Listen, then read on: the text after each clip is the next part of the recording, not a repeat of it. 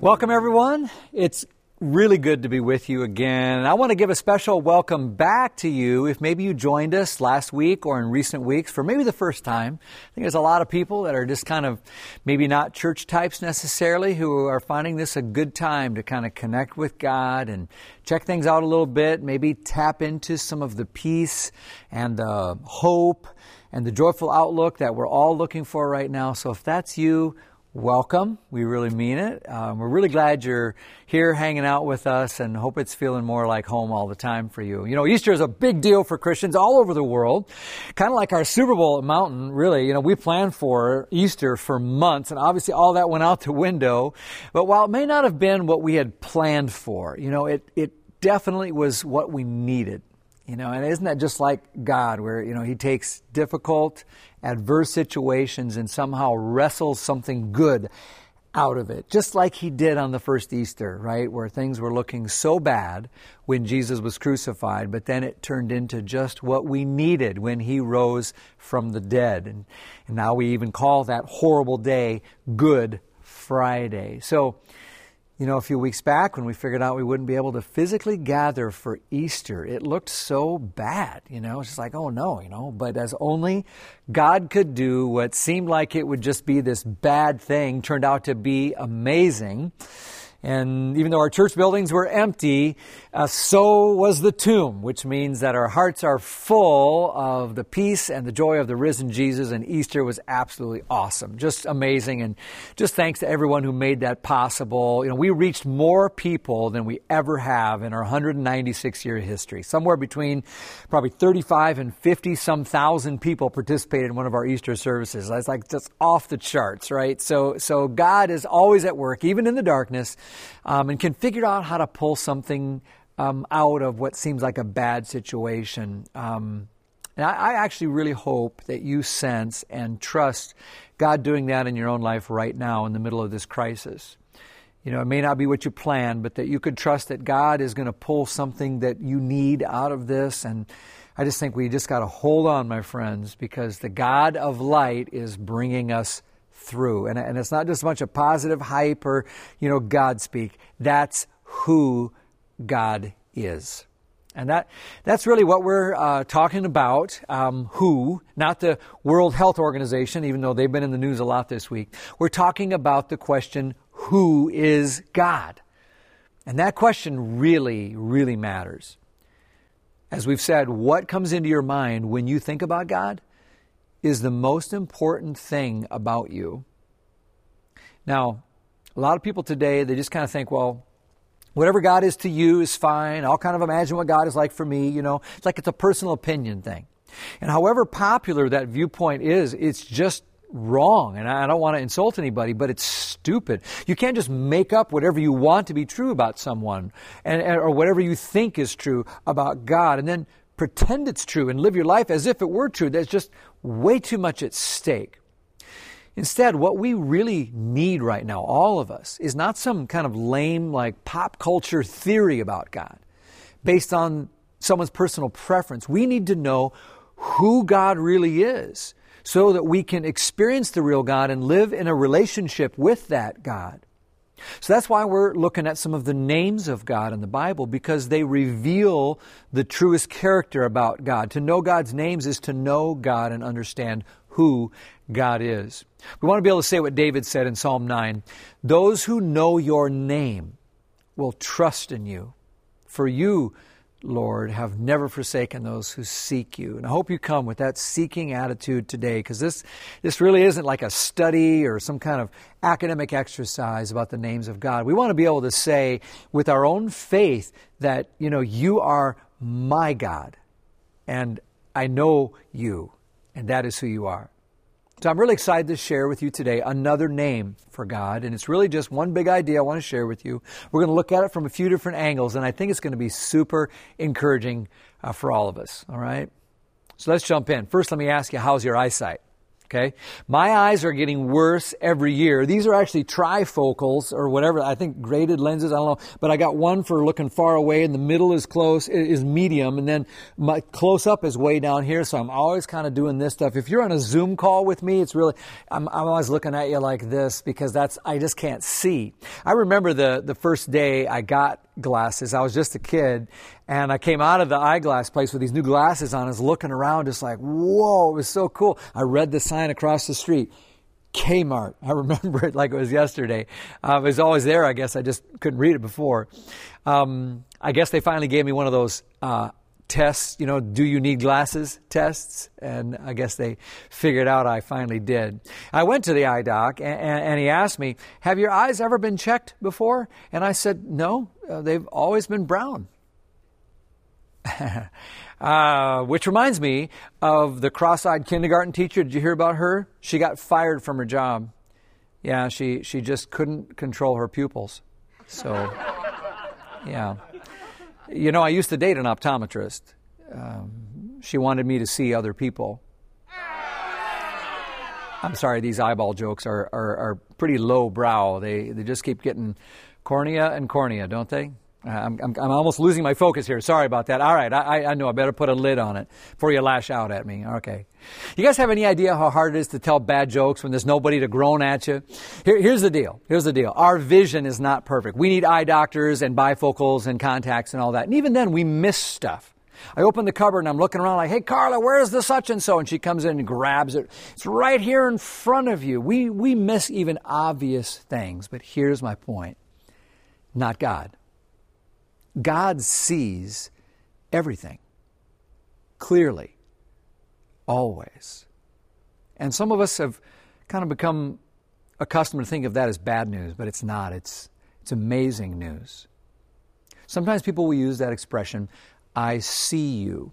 And it can be just like a way to acknowledge maybe a friend who got a promotion. You could say, oh, okay, Mr. Manager, I see you. If your girlfriend shows up in an amazing outfit, you could say, love those shoes, I see you, girl. Or if someone's attractive to you, you could say, I see you. But there's a deeper meaning to that phrase when it conveys that you really notice someone, that you care about them. You understand them. You say, I see you. However you may feel about yourself, you're not invisible to me. A couple weeks ago, I was on my phone in the living room. All of us were actually in there, but I was so engrossed on what I was looking at that I finally kind of came to and realized that my daughter Ellie had been speaking to me, trying to get my attention, and I completely missed it. I didn't see her. I didn't hear her. That doesn't make us feel very good when that happens, does it? But conversely, when someone looks right at you in the eye and says, I see you, that's a special kind of vision. And those words, I see you, are exactly what's needed to fill the hunger down in the center of every human heart. So, if you have a Bible, open it up to Genesis chapter 16. It's the first book of the Bible. Let me provide a little background, a little context here. God promised a man named Abram and his wife Sarai, that's before he changed their names to Abraham and Sarah. He says, I have a plan. I want to bless you so you can be a blessing to the whole world. And the way I'm going to do that is by giving you a great big family, and that's going to start with you with a baby boy. And so having a child in that ancient culture was a huge deal. It's how your legacy was passed on. And God says, you're going to have this baby and many descendants, and that's how I'm going to save the world. Well, it's this huge promise, and it sounds crazy, especially because Sarai is already really old, and she actually laughs at God because she just can't see that happening at all. So God says to Abram and Sarai, he says, I want you to walk away from everything you know, your family, your hometown, everything familiar to you. Where are we going, they say? And he says, I'll show you once you get started. So in a way, it kind of reminds me of a situation like we're in, like right now, like kind of have left life as we once knew it. Seems like some of that's gone, but we don't really know where we're going to end up either. God says to them in that in-between place, probably the same thing he says to us, like, trust me, I got a plan. And so off they go. Well, 10 years go by and Sarai isn't getting any younger. She's feeling stuck and she's waiting. She starts worrying. Sound familiar? You ever prayed for something but it felt like God was not working fast enough. You just wonder if God remembers you and what you're going through. Sarai gets impatient and she takes things into her own hands with a plan of her own. So we're not the only ones who've done that, to try to run ahead of God sometimes because we hate waiting. Never really works out very well when we try to do it by ourselves. But she's so desperate and afraid. She tells her husband Abram, look, I don't know what to do. I don't know what God's up to. I can't see that he's up to anything. So I don't know. She says, we have this Egyptian slave girl with us, Hagar. She's young. Why don't you just sleep with her so she could have a baby and God's promise can go forward? And Abram says, okay. Guys, there are times when your wife speaks from a place of hurt and frustration or anger, and she's going to say something to you like, just go ahead and do whatever. And you're supposed to say, no, dear, I would never. But Abram is like, all right. And as crazy as it sounds, that sort of thing happened in that culture quite often. Well, guess what? Hagar gets pregnant. And immediately Sarai is miserable. This child that she so desperately wanted and was waiting on is inside another woman. And the belly kicks and all the attention people making over Hagar is more than she can stand. So Sarai becomes bitter and angry and hateful, and she makes Hagar's life an utter hell. And everyone in this story now is miserable. Everyone. Especially, though, Hagar, who's this poor, voiceless, invisible slave girl just doing what she's told, but completely dependent on her master for her well-being, and now pregnant and hated for it, abused, mistreated. And who's there to protect her or stick up for her? Nobody. Who's there to believe her side of the story? To care about her heart in this? Nobody. And she's so badly mistreated that she finally can't take it anymore and feels like she's got no better option than just to get out of that toxic situation and run for her life, to escape that abusive situation. So here you've got this poor, pregnant girl in the desert. She's a woman in a barren wilderness, no food, no protection, no friends, no help, no shelter. We think it's bad having no restaurants, no movie theaters, no toilet paper. Her situation's horrible, and we can maybe relate a little bit to it, can't we? She's in the middle of nowhere. Talk about social distancing. Her life is derailed. She has no idea what lies ahead. She's stuck, hurting, weeping alone in the desert. My friend, listen. Sometimes the desert is where our true healing begins. Sometimes it's in the driest, most barren places where God shows up. And that's what happens in this story for Hagar. It's the most remarkable thing. Remember, Hagar's she's not an Israelite. She doesn't know God. She doesn't worship God. She's not one of the believers. She's just a nobody. And she wanders out of town. She finds this spring of well water and collapses in a heap at the end of her rope. And Genesis 16 verse 7 says that God shows up there for her. And the angel of the Lord found Hagar.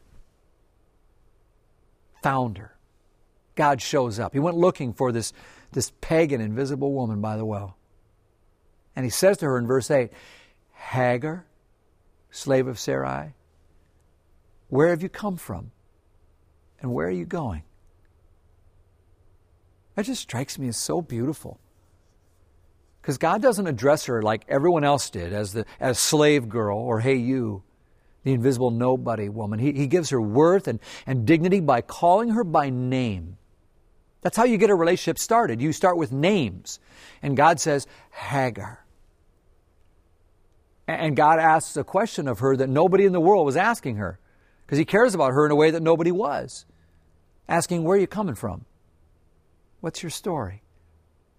What's going on in your life? How you doing? And where are you going? What are your dreams? You want to honor someone? You want to show respect or give dignity to someone? You slow down enough to say, tell me your story. What's life like for you these days? And where are you going? What are your dreams?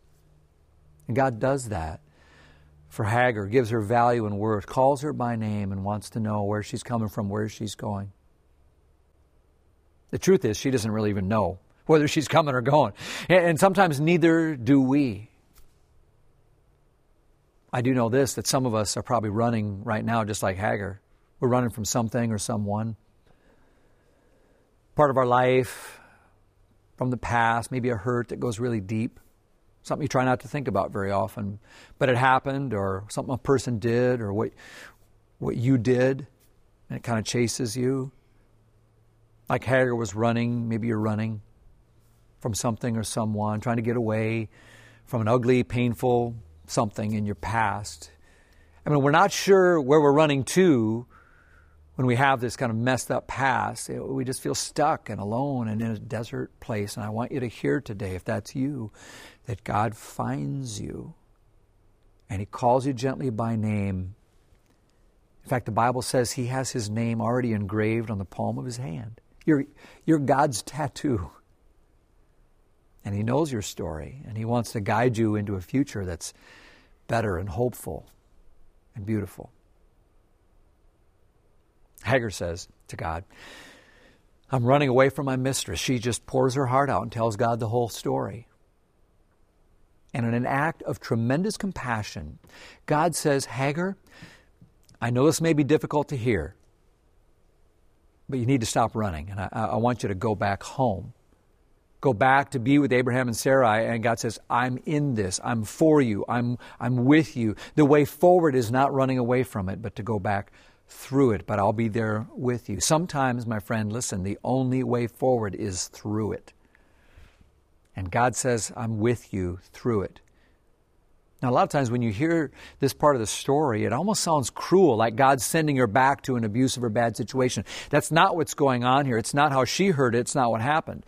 God is intervening in her life to reverse this curse, to bless her and tell her, you can go home and you have a place again. And I'm going to take care of things. I'm your protector. And then in this incredible act of kindness, God elevates her even more and gives her a promise as beautiful as the one He gave to Sarai. He says, you, Hagar, are going to have numerous offspring. One of them is going to become named Ishmael, a wild donkey of a man, and the father of many nations. That's another story for another time. But God says, you're that special, Hagar. And you look at her and you see what happens when God meets you in the desert and calls you by name and sees you like that.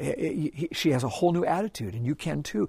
She has a new outlook on herself and her life. She was alone, but now she has God, and she's so touched. Check this out. Here's what happens. Here's the crux. Verse 13.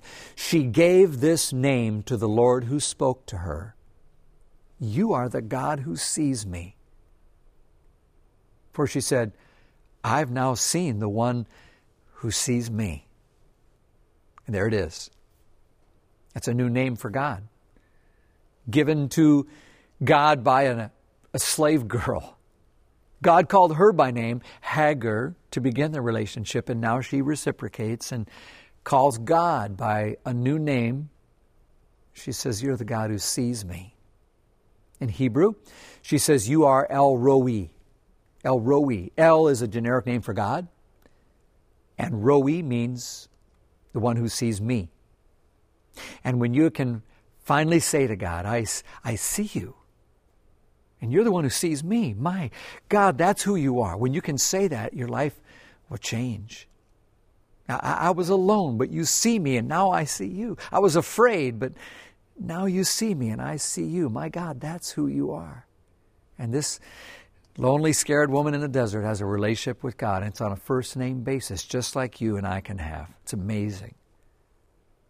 You may feel like, this coronavirus thing's put you in a real rough patch, like a desert, just with everything going on. And like Hagar, a lot of our lives have been upended. The future's unclear.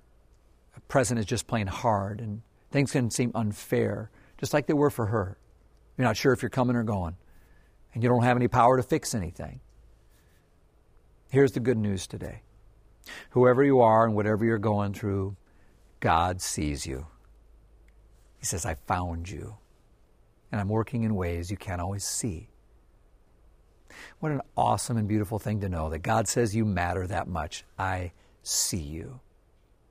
And so all through the Bible, we've got these beautiful examples of how God shows up and in the dry desert places and says, I see you. Proverbs says the eyes of the Lord are everywhere.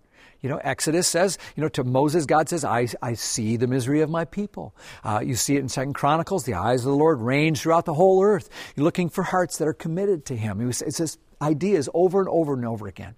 The last couple of weeks, I've been beginning every day with the simple words of Psalm 121. I want to offer it to you. Maybe you want to do the same. It's one of my favorites. I've always loved it, but now I'm kind of like, how you just start seeing things in old familiar things that you never saw before right now? That's what's going on with Psalm 121. And when I was thinking about this message, I saw some brand new things.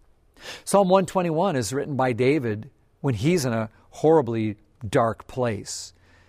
And for people like us who are fighting some discouragement right now, it's a great word. Here's what it says. I lift up my eyes to the hills. Where does my help come from? And then the answer, my help comes from the Lord, the maker of heaven and earth.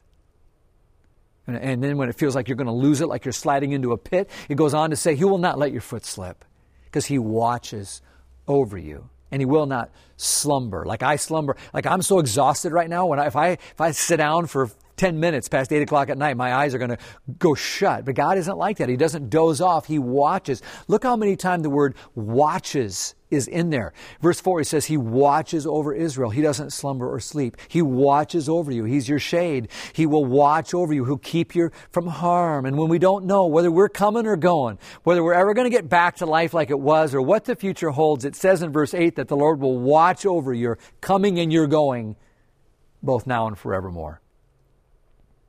Mark was telling me how their dog used to sleep in the same bed with their little girl. And that dog and that girl, they loved each other so much. Every night that dog would crawl into bed and they would go to sleep together.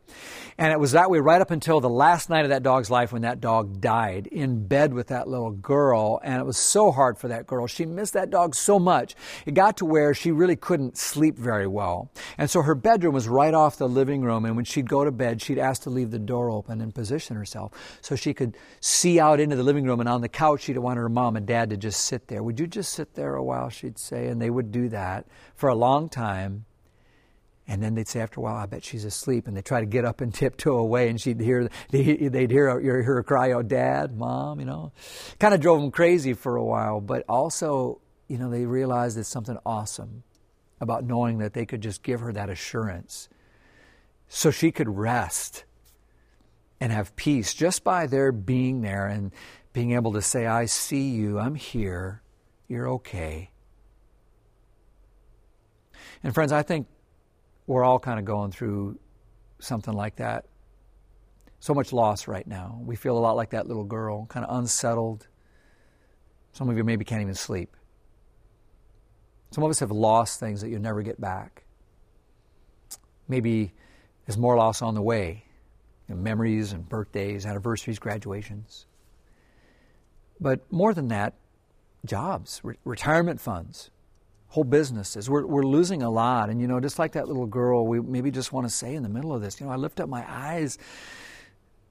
I wonder sometimes, where's help going to come from? And if you've ever had a moment like that, don't forget the good news today. There's an answer, and the answer is El Roi. The God who made heaven and earth is the same God who sees you right now. And He's not trying to tiptoe away. He's not napping. He's watching over your life. Even if you don't know whether you're coming or going, He's watching. Jesus said He even sees the smallest bird fall to the ground. And if His eye is on the sparrow, then I know He watches me and He watches you. And this is El Roi, God, who sees and watches and who came to earth in Jesus Christ. And Jesus had these physical eyeballs with real retinas and pupils. And with those eyes, He saw people and the world in a way that confirmed that that's how God sees us. One day, Jesus and His friends are walking and they're going to a town called Nain. And as He's going in, there's a funeral procession coming out. A funeral procession, people, driving slow with their lights on. And other people seem like they always just kind of want to zoom by and say, kind of get out of my way. I got places to go and stuff to do. They don't give another thought. And that's a bad feeling when you're one of the ones and you have people zooming by you and you're experiencing loss and it just seems like the world doesn't care. And that's how that woman in that funeral procession probably felt. The Bible says she's a widow. Her husband's already gone. And now she's walking with a little casket of her only son. And with no man left in her life, she's probably like Hagar. She's alone in the world, heading out into the wilderness to bury her son. And that's when she meets Jesus as he comes in. And as he walks by, he says, I see you. I love that. Luke 7:13 says, when the Lord saw her, his heart went out to her. It's the heart of God. And he says, don't cry. And Jesus healed that boy, gave him back to that woman with the same resurrection power that raised Jesus. And it all begins when Jesus sees what we're going through. So just know that whatever grief or loss you have, Jesus meets you in the midst of it. Even if no one else seems to get it or care. He says, I see you. And like he gave that boy back to his mother, his power is the only thing that can really help restore your life in the ways that matter most. My friend Greg gave me this little bottle recently. He got it in Israel. It's called a tear bottle.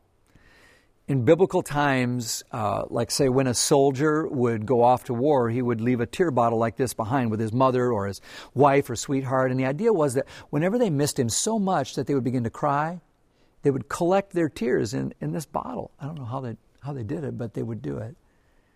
And it would hold their tears to show him how much they missed him when he returned, just a symbol of their love and concern. Or if mourners were going out to the grave, they would collect their tears in a bottle as they walked, a tangible indication of how much a person was loved. And so David, in the Old Testament, is going through the lowest point in his life. Horrible place. And he draws strength when he realizes in Psalm 56, God, you keep track of all my sorrows. You see me. You've collected all my tears in a bottle. You've recorded each one in your book. Did you ever stop to think about that? That God has a tear bottle for you? You've never cried a tear in your life that God didn't see. You've never had a scary moment, a sad moment, a single meltdown in your life when God wasn't there saying, I see you, catching your tears in his bottle. Even when you've not been faithful to God, God is faithful to you. He's keeping watch, keeping track, catching each tear. It's amazing to think about, isn't it? How personal a creator God can be like that. I hate to cry in public. I don't know. I just don't feel comfortable with it. I generally try to wipe it away or say, oh, darn allergies or something. But you know, every time I've experienced loss in my life, God's been there and he knows. So I know some of us are criers. You ball buckets of real tears at a drop of a hat, Hallmark commercial. Some of us are stuffers. We're stoics, you know. Never really cry at all, but it doesn't matter. All of us experience loss, and some of us, we're all experiencing loss right now. We all know what it's like to be sad or to feel punched in the gut or knocked down or to feel abandoned or anxious. And what I wanted to tell you today is that God's keeping track of all that, all of it. It matters to God. He says, I see you. I see your sorrows. I see your pain. I see your tears. Because that's who God is. He didn't just create you. He loves you. And he says, I see you. And it's so beautiful. And it can change how you move forward in your life, just like it did for Hagar. Let me share one last story with you about Jesus. It's about a time when he sent his disciples on ahead. The disciples are going off to, in a boat, and Jesus says, I just got to have some time with the Father by myself. And while Jesus is on the land, the storm clouds roll in, and verse 48 says, he saw the disciples straining at the oars because the wind was against them. Wow, can we relate to that or what? We're all straining at the oars right now. The wind is against it. We're in a storm. And if you've ever been in a boat in a storm, you feel helpless. Well, that's how they felt, and that's how we feel now. Scared. A ways from shore, like this is not over yet. That's where we are. And they're thinking, there's no way Jesus can help us. We're out here in the middle of the lake. But Jesus sees them struggling. He sees them and he goes out to them walking on the lake. It's not a problem for him. He can find you in the wilderness, in the storm, on the lake, doesn't matter. And they're scared when they see him, and they're even more scared because they think he's a ghost or something. And Jesus calls out to them, and he yells, and I love this. He says in verse 50, "Take courage. It's me. Don't be afraid."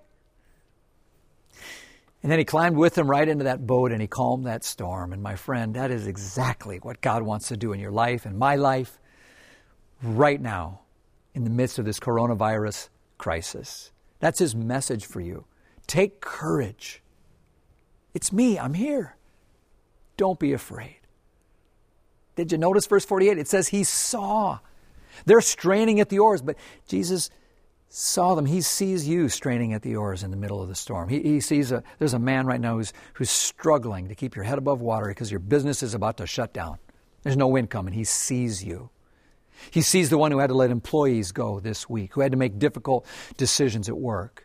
He sees every mom straining at the oars every day, the homeschoolers going, trying to figure out how to stretch the budget and handle the conflict and get everybody in bed. And the boat is rocking. He sees you. The man who had a secure job, but now you lost it. Jesus sees you.